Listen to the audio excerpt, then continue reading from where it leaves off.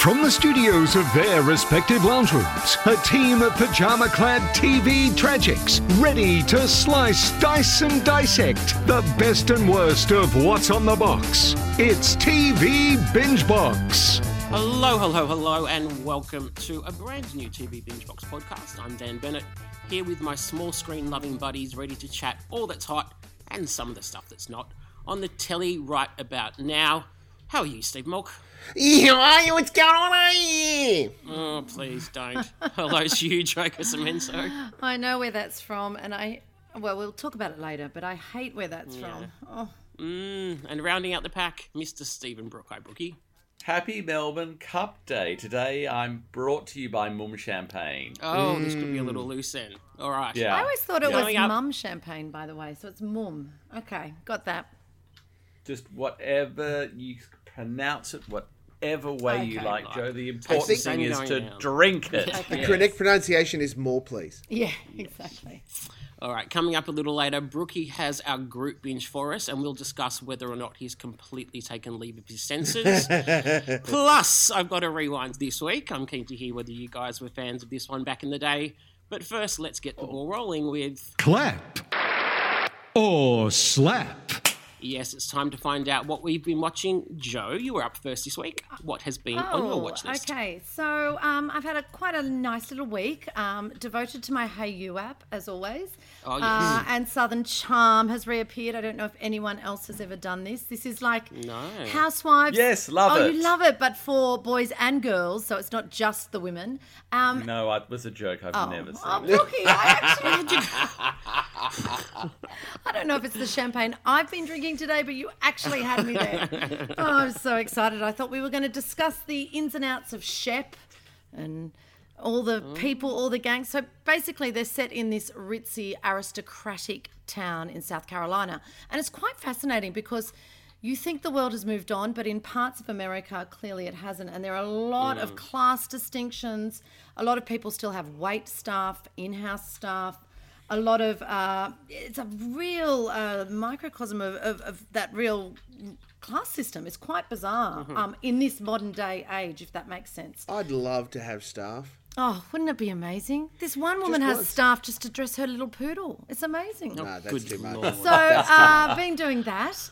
Then I have been also following closely, as I know Malk and I think, Dan, you have as well, Seduced on Stan. Yes. At first, I was really thrilled with this because we've discussed how The Vow was too dragged out and not linear or something. It lost something in its storytelling. And I was thrilled with this initially because I thought it was going to pack a punch and get to the heart of NXIVM. We're talking about the cult in which Keith Raniere, the leader of NXIVM, has been sentenced last week to, 120 years jail time for sex Yeah. trafficking. Numbers, yeah. It's, the most amazing subject matter here. And I find it amazing that two documentaries from two different networks, and this one is the story of India. It focuses on one particular cult member, India Oxenberg, the daughter of Dynasty star Catherine Oxenberg, and it's very much just her story. She actually wrote it and narrates it. But I was left underwhelmed by episode 3 again, and I thought, how can this fantastic subject matter not be made into a good documentary? Yeah, I'm with you, Joe. I watched episode 3 as well. Whereas The Vow feels too broad. And it's not focused enough. This is too narrow. This one is too narrow, and it's You repeating end the up same feeling story drama over again. You end up feeling like, well, you silly girl, why didn't you get out? I don't feel. Yeah, it's a very, very. When there are so many good documentaries made about not such interesting subject matters, I find it bizarre. Okay. Just It less is feels more. really Just- weird. Yeah. So I was just going to say, it feels really weird that the air quotes, the good guys in The Vow kind of feel like they're being painted as the bad guys. Okay. I think it's an interesting thing with this cult in particular, and I don't want to drag too much on this because we have discussed it. It's probably worthy of a group binge, to be honest. But I think the idea, and it's a little bit like with Jeffrey Epstein, with Ghislaine Maxwell, where you see, and in that particular documentary, they had the teenage girl who was a victim of the abuse, who then became a perpetrator by eliciting fellow high schoolers at her school. when does the abused become the abuser? And we're seeing that with Alison Mack, and now she's the master of a set of slaves. But at one point, she was clearly a victim of this man. Yeah. So it's a very fine line, and one I don't think we will find out more about till all of those women and Ghislaine Maxwell are convicted themselves. Okay, on to the next show I watched, which was This Is Us. How did I not know about this show? I stumbled across it on Channel 10 the other night late. I couldn't get onto anything else, and it's so me. How did I not know about this? I'm sure you all know about this. It's sort of 10 have done us a great disservice in delaying it. takes off from where Parenthood left off for me. Fantastic. Obviously, a lot of melodrama. It's heartwarming. It's heart-tugging. It's like a soothing bath. It's got everything you need. Warm, fuzzy, cathartic. It's just delicious. I'm going to watch that one. Did Drunk History as well with Alex Favola and Steph Tisdell, I think that's her name, who delivers the story of Mary Ann Brugg, the first female bushranger. Special note here, I wanted to mention this because Grant Denyer is so good in this as a silly, as the bushranger, but he's very silly and comical in it. But if he wants to give up his day job of hosting game quiz shows, he really should get into situation comedy. I really... Don't give him any ideas. I actually thought he was so good. I did Rebecca as well, Brookie, and I'm with you. I loved it. I haven't done the original, though, and that's my next watch. But I do implore anyone to watch that. I loved her, and the story's fascinating, and oh goodness, the British actress, I have had a few champagnes today, who plays the housekeeper. Oh, oh my goodness. We're all going to hate ourselves. 4 Weddings and a Funeral Lady. She's fantastic in it. The stiff upper lip. We do military Andy wives. No, Kristen. Keep going. We'll come. Kristen Scott Thomas. She is I've never seen it. so good in this, and she's worth is watching. Just excellent. Yes, she is. As Mrs. Danvers, the housekeeper. Oh my goodness, the housekeeper you do not want. So that was great. Okay, now to my clap. I stumbled upon this one by accident. In one of those ones where you've watched this, so you're going to love this. And boy, did I love this one. I am talking American Woman. I didn't know about this one. It's 2 years old. The lead is Alicia Silverstone. And it's set in the mid-70s. And it's about a woman who gets divorced and has to go it on her own and raise the kids and pay the mortgage. I know all your eyes are glazing over. But I love this so much. I watched it in 2 nights. I'm sad there's only one series. I know why there's only one series. The critics absolutely destroyed it. I think they gave it a 40, bucket rating of tomatoes. But I found out why I loved it, and it was because it was actually written. It's the TV series that Kyle Richards, if any of you watch Housewives of Beverly Hills will know, who is the auntie of Paris Hilton. Thank you, Dan, for recognising who I'm talking about. Yeah. It's based on her life. So her upbringing, it's the one that's in The Real Housewives of Beverly Hills. So it's based on her life as a young kid and how they basically did commercials and starred in TV series to, keep the family afloat. So I loved it. Anyone who loves this kind of rubbish will love this one equally. You've got it for fans only of the genre. I'm giving it a big clap. It's called American Woman, and you can catch it on Star. All right. Thank you, Joe. Brookie, what have you got for us? Well, the great Sean Connery died this week, and pleasingly, 9Gem immediately started showing Bond films. Yes. It's a bit deja vu, because I seem to remember in early episodes, I went on about this rather a lot. They had a double bill, Dr. No from Russia with Love, which I thought was a great tribute and the right tribute for a TV station to do. They do this all the time. In Britain, when a big star dies, they clear the schedule and put on some of their greatest hits, and they should do it more in Australia, I think. I agree. Special shout out to Four Corners this week, which had a pandemic episode. Very simply done, very insightful. They just got a whole bunch of teenagers who are doing their final year of school and made them do some video diaries from all walks of life, some very Aussie blokes, people from the country, people doing performing arts in inner city Sydney, really interesting young woman who lived in one of the tower blocks in Melbourne that was locked down. So it just had them recording their thoughts and feelings, introducing us to their families, how they're coping or not coping with school.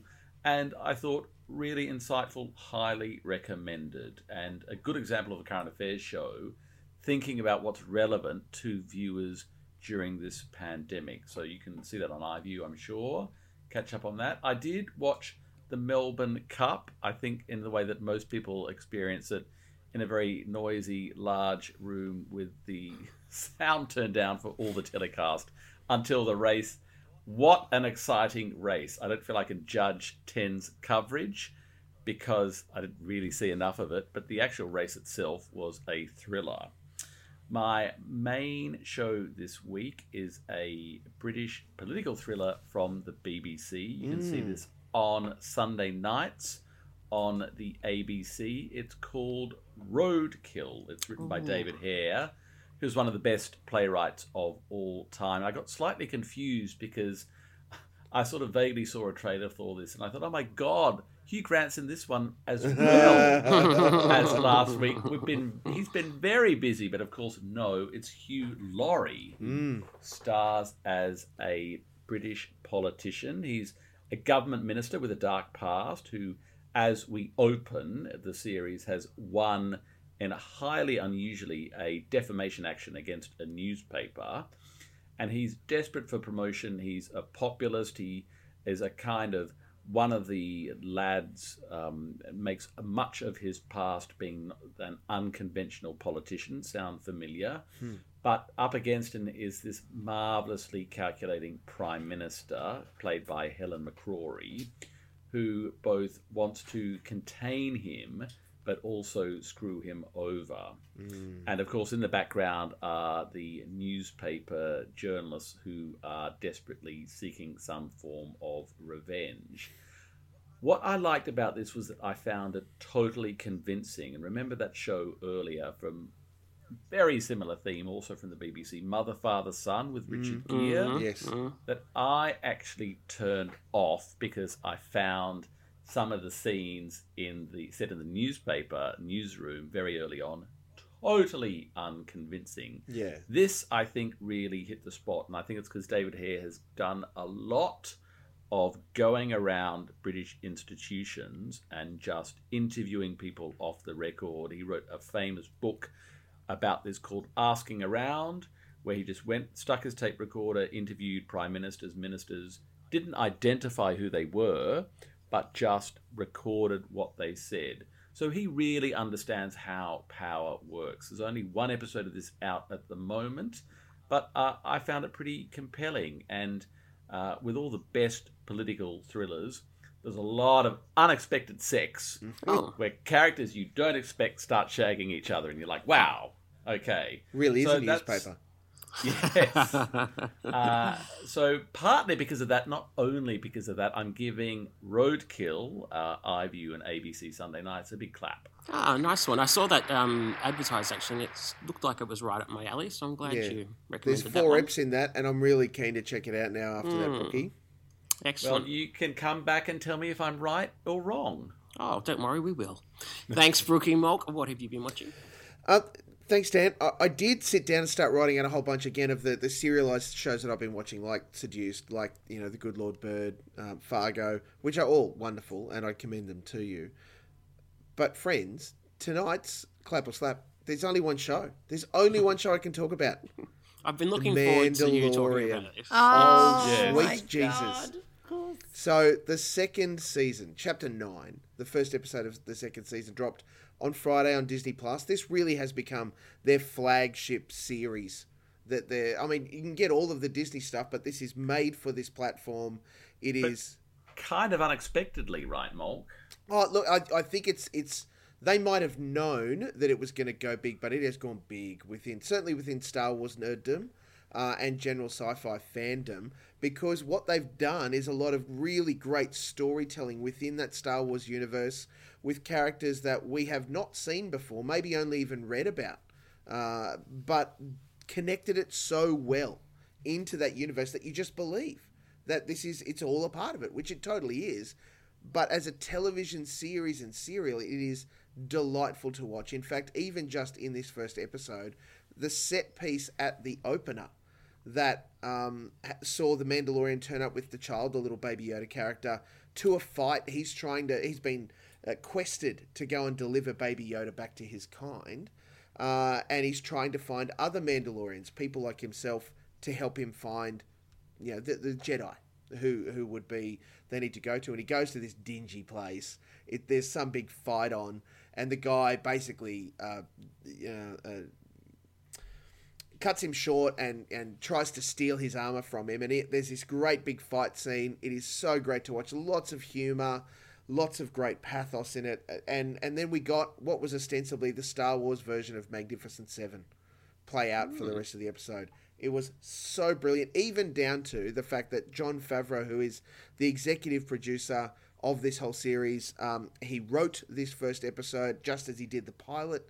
He directed this episode. He didn't get to direct any in the first series because he was too busy making the live-action remake of The Lion King, but still deeply connected. But this is his first direction of this. He smashed it. Like, it is funny and engaging and incredible, and they dropped the perfect little kind of tidbit right at the end of the episode that has just left Star Wars fans going, "You are kidding me." It's going to be a brilliant series. I've already seen the episode 3 times, and I'm going to watch it once more before Friday. This is what happens to Mulk when he can't get his hands on any preview episodes. He just keeps watching what's available. Look, I'm not disagreeing with any of your assessment, Mulk. I do have 2 words to say to you, though, which I think encapsulates why this series has been so successful. Baby Yoda. Oh, yes. He's very cute. 100%. And the fact that they've gone with a lot of puppetry, physical kind of effects, as well as digital effects to make all of that stuff work is why there's so much life and character in, the child Baby Yoda, as much as all of the other, parts to it. It's delightful. So many claps from me. The most disappointing thing was, as Brookie said, we didn't get previews. Disney, to their credit, did drop previews for reviewers at the same time as the episode dropped internationally.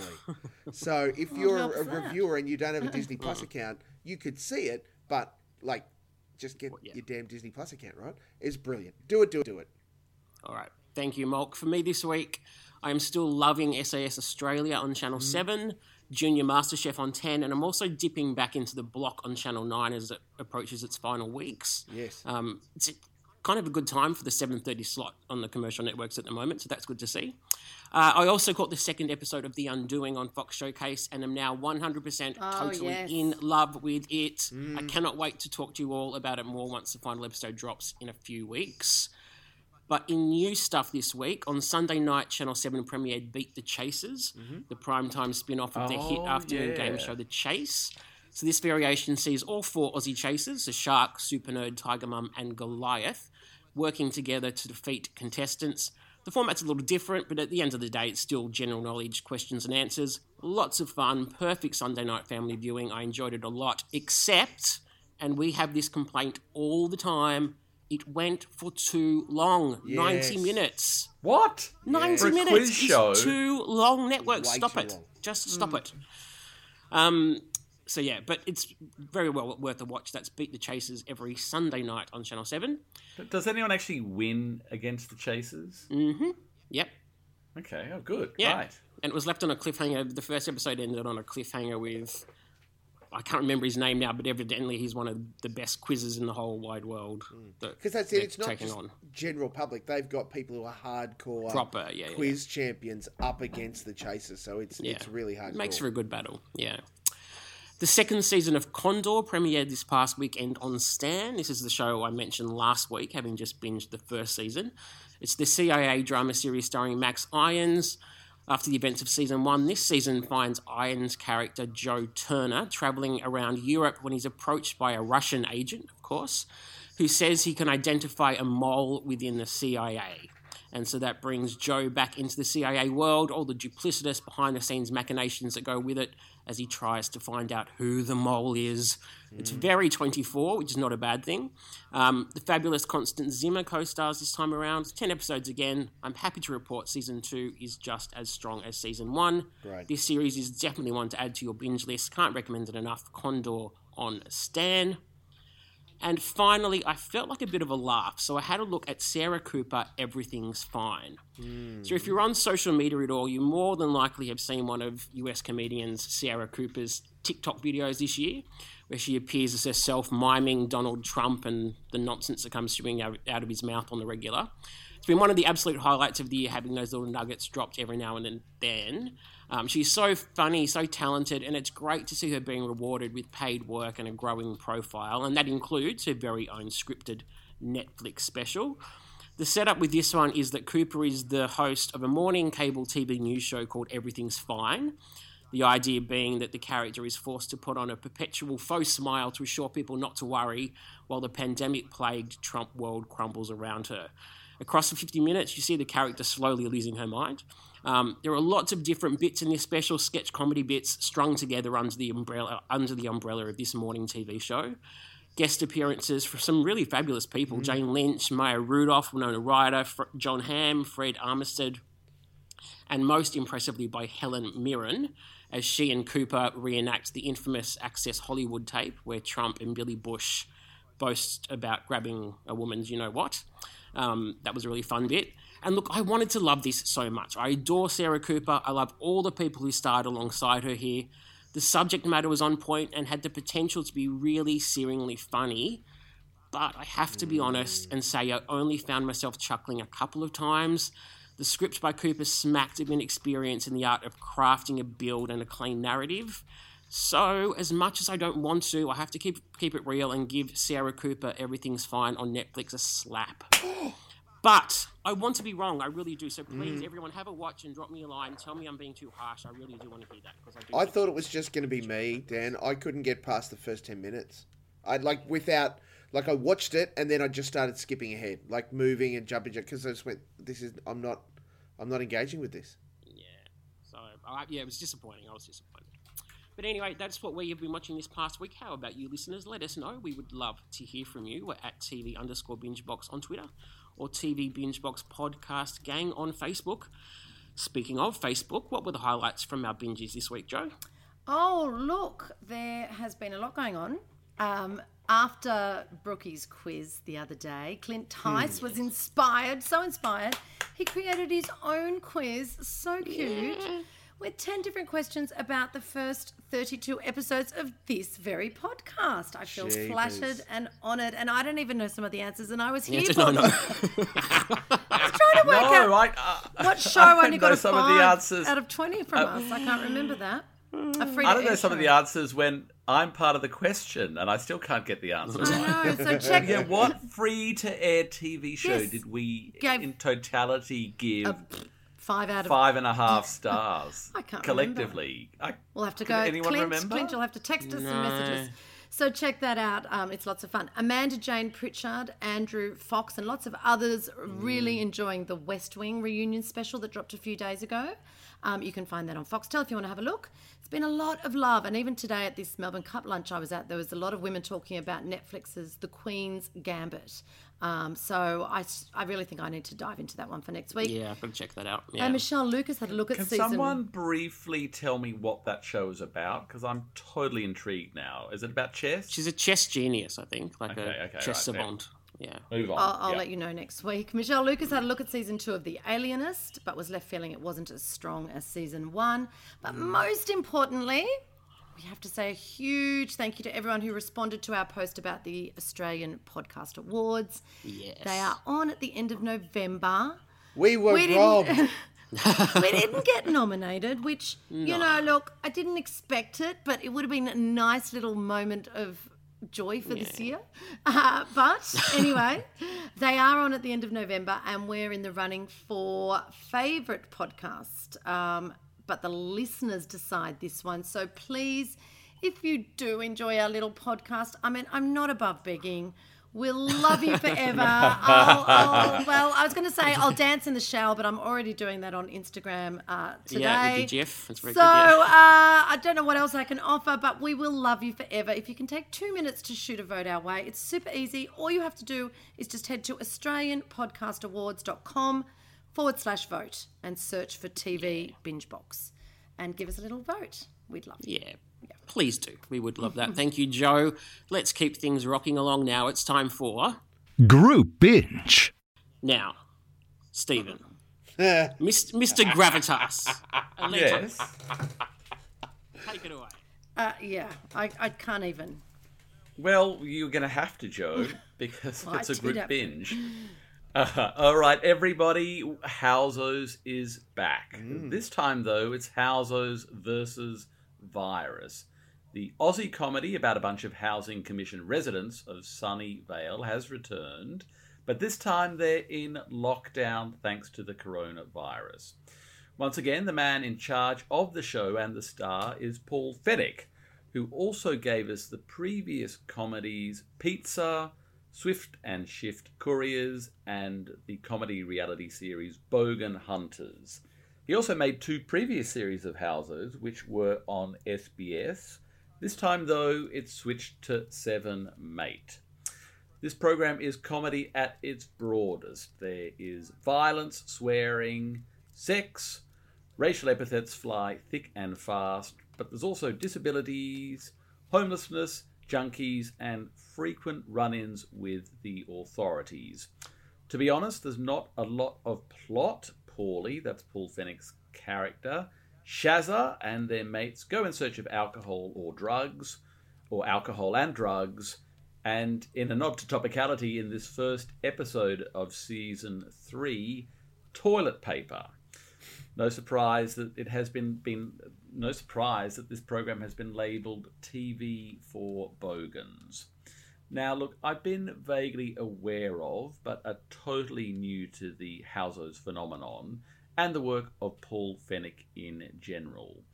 But apart from his TV shows, Fennick's also got 4 films to his name, so he must be doing something right. Or is he? Just quickly around the group, I'd never seen an episode of any of his programs before. Joe, Dan, what about you? Nope. Are you, to use a Howzos-isms, are you both virgins to this material? 100%. Yes. And I want Mark, my what about virginity you? back. Sorry. Right, okay. I have seen a broad range of Paul's work. Okay, all right. Well, I mean, the crucial question, this is Aussie comedy. I think the first and last question we just need to ask is, did it make you laugh, Dan? No. It was not funny. It was not clever. It was not well acted. I wouldn't have minded if it was crude, if it had any redeeming features at all, but it had none. Oh, Sorry. I'm Right. so in your camp. Joe. I'm so in your camp, Dan.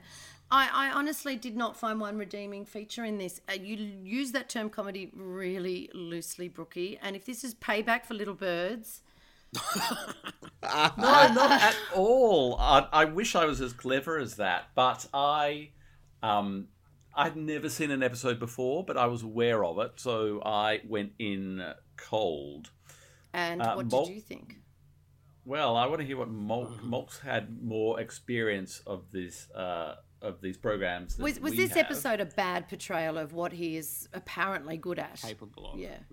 I think it's probably pretty typical, isn't it? It was very typical of the kind of stuff that you could. And look, let's throw in it, right? Fat Pizza helped break Rebel Wilson as a comedic actress. Well, I hate her too. in Australia, and she's gone on to international fame. I am not a fan of this kind of comedy. I know a bunch of people that are.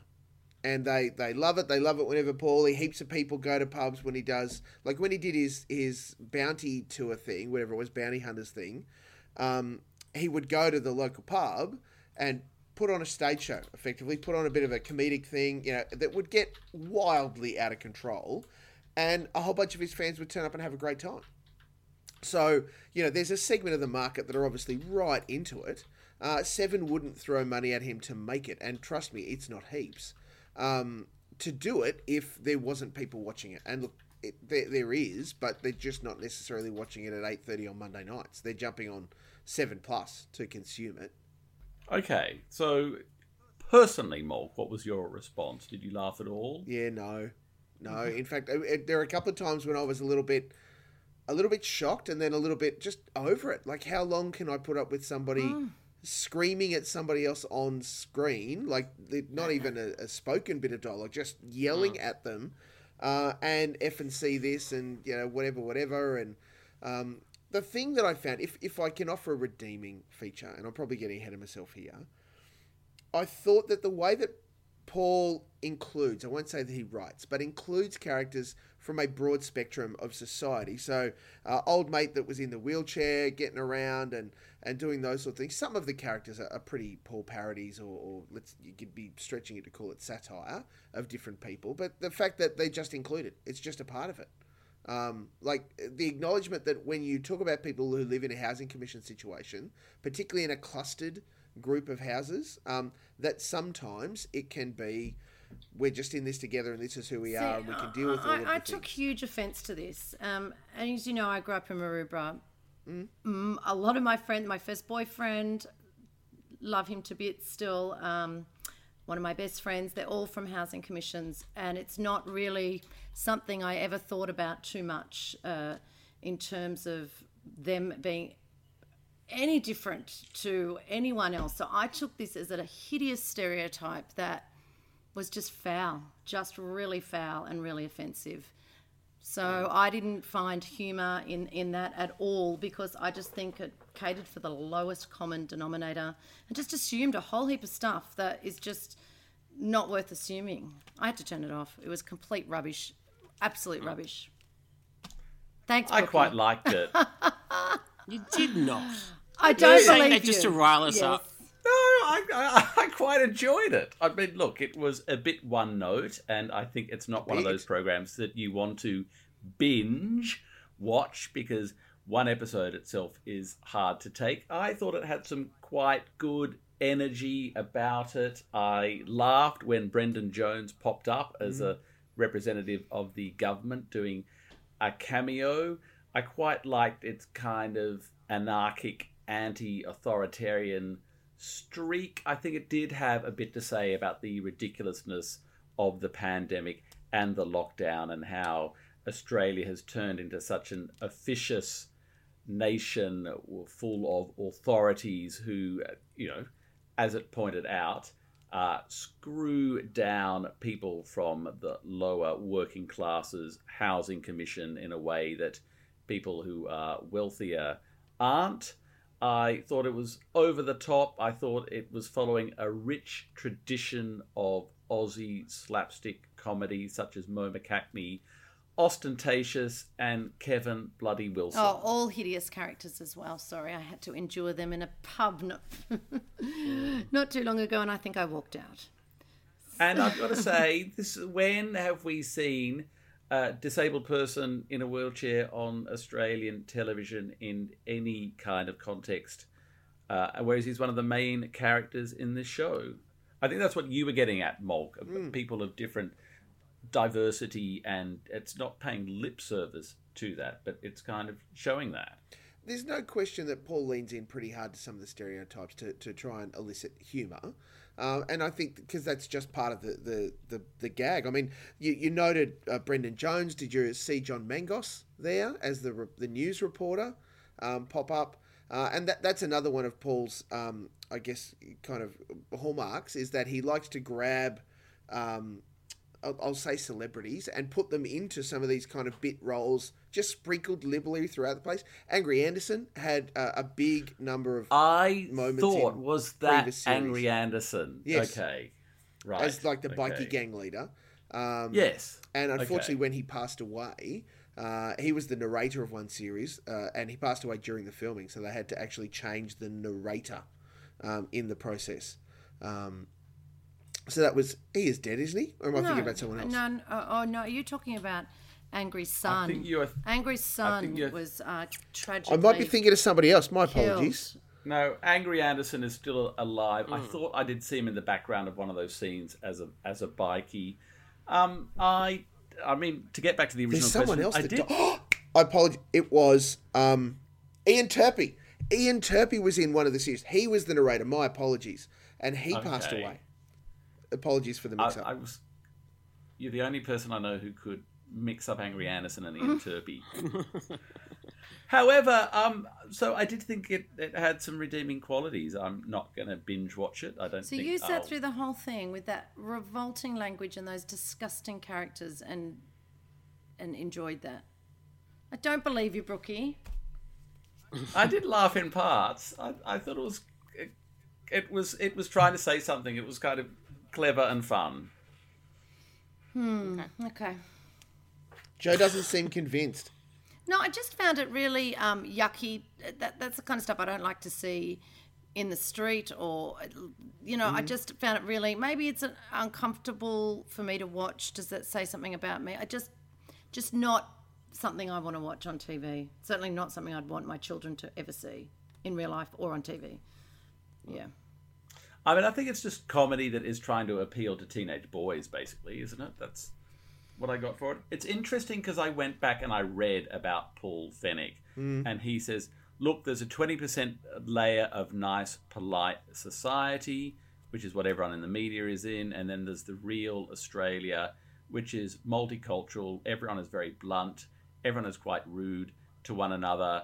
Everyone uses those racial epithets, but everyone gets on because they are encountering these people every day. They're part of their community. They're part of their neighbours. I agree Australian television has a sort of problem with showing poverty and as you said, a lot of fringe dwellers. Something that I think SBS tackles well in some of their documentaries, like I think Struggle Street kind of shows those kind of characters that are addicted to drugs and living in tents or what have you. This was an SBS show, which it is was. another fascinating thing, isn't it? I don't think these particular characters are so hideous. I just felt that was there was no light nuances in any of them. There was no, as we said, redeeming features, nothing to love.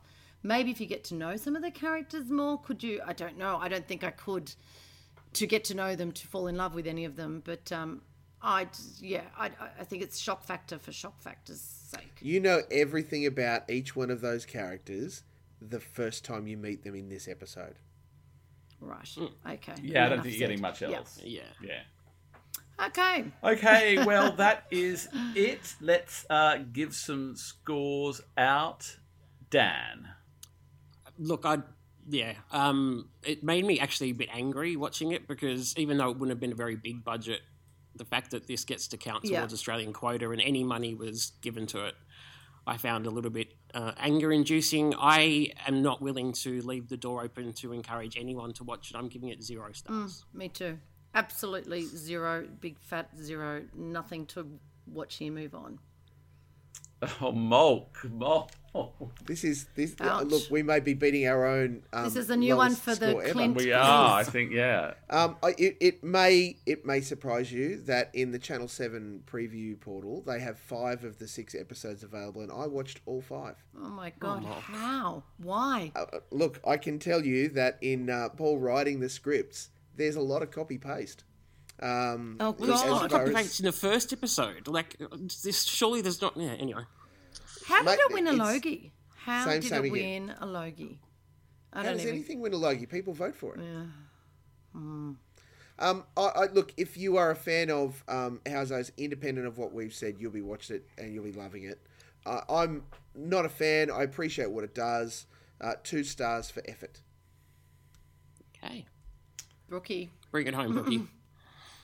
new low. Well, I found it reasonably entertaining, and I acknowledge the my learned podcast group members, but I'm going to give it 3. Oh, get Shebang. out of here. Yeah, why not? Well, because it's... That's the best. That's why not. I have to tell you. Why am I the one who is defending this show? I have to tell don't Joe know. and Dan's face. When you said why not, Joe and Dan's face, collectively the blood rushed out of their faces. They were ready to... What is he doing? So good. All right. Well, I'm considering giving you a red card, Brookie. I'm not sure if you can be trusted with group binge again for a long time. So anyway, Mulk, you're in charge next week. What have you got? Yeah. What have you got for us? Dan, I'm throwing us to the complete other extreme of television, and that is that our group binge next week is a West Wing special to benefit When We All Vote. This is the theatre staging of the season 3, episode 14 of The West Wing. It's known as Hartsfield's Landing. That Joe, I think Joe mentioned, was some of the buzz around the Melbourne Cup thing. It is available on Fox One and on Catch Up because it's airing while we're doing this. And it's been on binge since Monday, which is full congratulations to them. There was some conversation that this wouldn't be turning up, but they managed because it was made as a fundraiser for a not-for-profit called When We All Vote, to encourage people, a non-partisan organisation chaired by Michelle Obama, to get people to get out and vote. Okay. That's all it was. We will talk more, but it's obviously Aaron Sorkin writ large. The bulk of the West Wing cast return in it. Friends of mine who are West Wing nuts have seen it multiple times already. And am I right in thinking it's a recreation of one of the existing episodes? Is that it is I'll I'll say scene for scene. Certainly, it's the television episode performed as a stage play. Okay. Cool. And it's only where, unfortunately, people have passed that they are replaced, but everyone else has returned. All right, good stuff. Thank you, Mark. I look forward to checking that one out. Gang, it is almost time to wrap this bad boy up, but before we go, let's take a quick dive into... Rewind. Okay, so I haven't done a rewind in ages. I'm very excited about this. You slack ass. And I have sound, okay? So you know how good I am at tech, so let's see how this works. Good. So I'm going to play the theme. This is a British sitcom. It ran for 9 seasons. Brookie, you might be my hopes to get this one. From 1982 to 1992. Yes. Have a listen and see if you recognise this. I got it. Oh, you got it? Yes, I got it too. Joe, do you know this one? No? What if I was to Alright, tell so- you about the Madonna with the big boobies, Joe? Ravenclaw. All right, so it's the classic wasn't meaning BBC you. series Allo. It's a fabulous farce starring Gordon Kay as French cafe owner René Artois during the German occupation of France in the Second World War. René has to deal with problems caused by a dishonest German officer, a local French resistance leader, a stolen painting, and a pair of trapped British airmen, all while concealing from his wife the secret affairs he is having with his waitresses. Oh. It's silly, it's bonkers, it's cartoonish, but if you're willing to surrender and go on the ride, it is really, really fabulous. Lots of great catchphrases. Listen very carefully, I shall say this only once. Only once. Good morning. Good I just morning. adore this show. It is one of my all-time favourites. I never get sick of watching it. I have the entire series, all 9 seasons on DVD. of course Brookie, you do. are you proud of me? Yes, I am. I Thank love you. that. I have them in my cupboard still. But the series is also on regular rotation on Fox Classics. Catch it if you can. It is comedy gold. I was going to ask if you guys were fans. Joe clearly has no idea what I'm talking about. I do. I did Only Fools and Horses, which is sort of in the same bag, okay. I think. Yeah. But no, I never did LOL. Same I know there's a lot of love for it, though. Yes. Yeah. All right, peeps. I'll stay out of Rewind again for a while, I think. That brings us to the end of Can this you week's actually pod. watch it on? It's currently streaming, or do you have to go into On your Fox Classics. on Fox Classics? Sorry, you said that. Or you It can borrow the pops up. DVDs. I'll lend them out to anyone who wants them. It's just an amazing show, really. Like, It's for just- all of its everything. And it was It's serial silly. storytelling too. Like, it was each episode was a cliffhanger that got picked up in the next episode. So very atypical for a sitcom. Yeah. Brookie, who are you? Oh, I was going to say, never was I more excited one day at The Guardian when we got approached by someone who was doing some sub-editing work, a journalist, who turned out to be Richard Gibson, who played Her Flick. Yes. You are kidding. I'm not kidding. Amazing. I'm not kidding. It was The most first Her amazing Flick, because thing it was ever. inexplicably recast in the final That's right. season. Do you remember that? Yeah, look, I they, don't remember that. Gordon Kay dined out on LOLO. He toured the world with a stage show. With stage play, after yeah. after it finished. Yeah. And I think it even went into theatre restaurant territory. I mean, it was that Yeah, it kind did. of insane. I did love the one device out of all of it that I thought was comedic brilliance was the Yes, I know what you're change gonna in say. accent. Yep, I And knew you were that going to bring was that up. the differential Yeah. between how they understood and communicated. French and German, yeah. So Yes. brilliant. Yeah. And it was just silly, but effortlessly silly, and you couldn't help but smile and laugh along. Yeah. All right, that is it. That is us for this week. A huge thanks, as always, to our binge boxers, Mock, Joe and Brookie. Where can we find you on the socials, Mock? I'm at Steve Mock everywhere, friends. Do not sit on your hands. Get out and vote. AustralianPodcastAwards.com/vote. Search out TV Binge Box. I will give you a free pass on reviewing and rating us this week. Go and vote. Please do. Joe, where can we find you? You can find me #GIFing Yes. on Joe Casamento 1 on Twitter and at joe.casamento on Instagram. Your bathroom must be sparkling with all the jiffing you're It doing. is. So It much smells jiffing. lemon fresh. See yourself in those Don't tiles. squeeze that bottle too hard. And Brookie? I am at Viscount Brookie. Tell me what you thought of House Oh, O's. goodness. Yeah, actually, if anyone enjoyed it and wants to give it 3 stars... I feel then bad. drop I mean, because I know it it's on. Australian and I kind of like Paulie, but the show... ugh. Yeah. All right. I'm at Dan M. Bennett on Twitter and _Dan M. Bennett on Instagram. Thank you for listening, everyone. We look forward to your company again next time. Until then, we're out. Bye.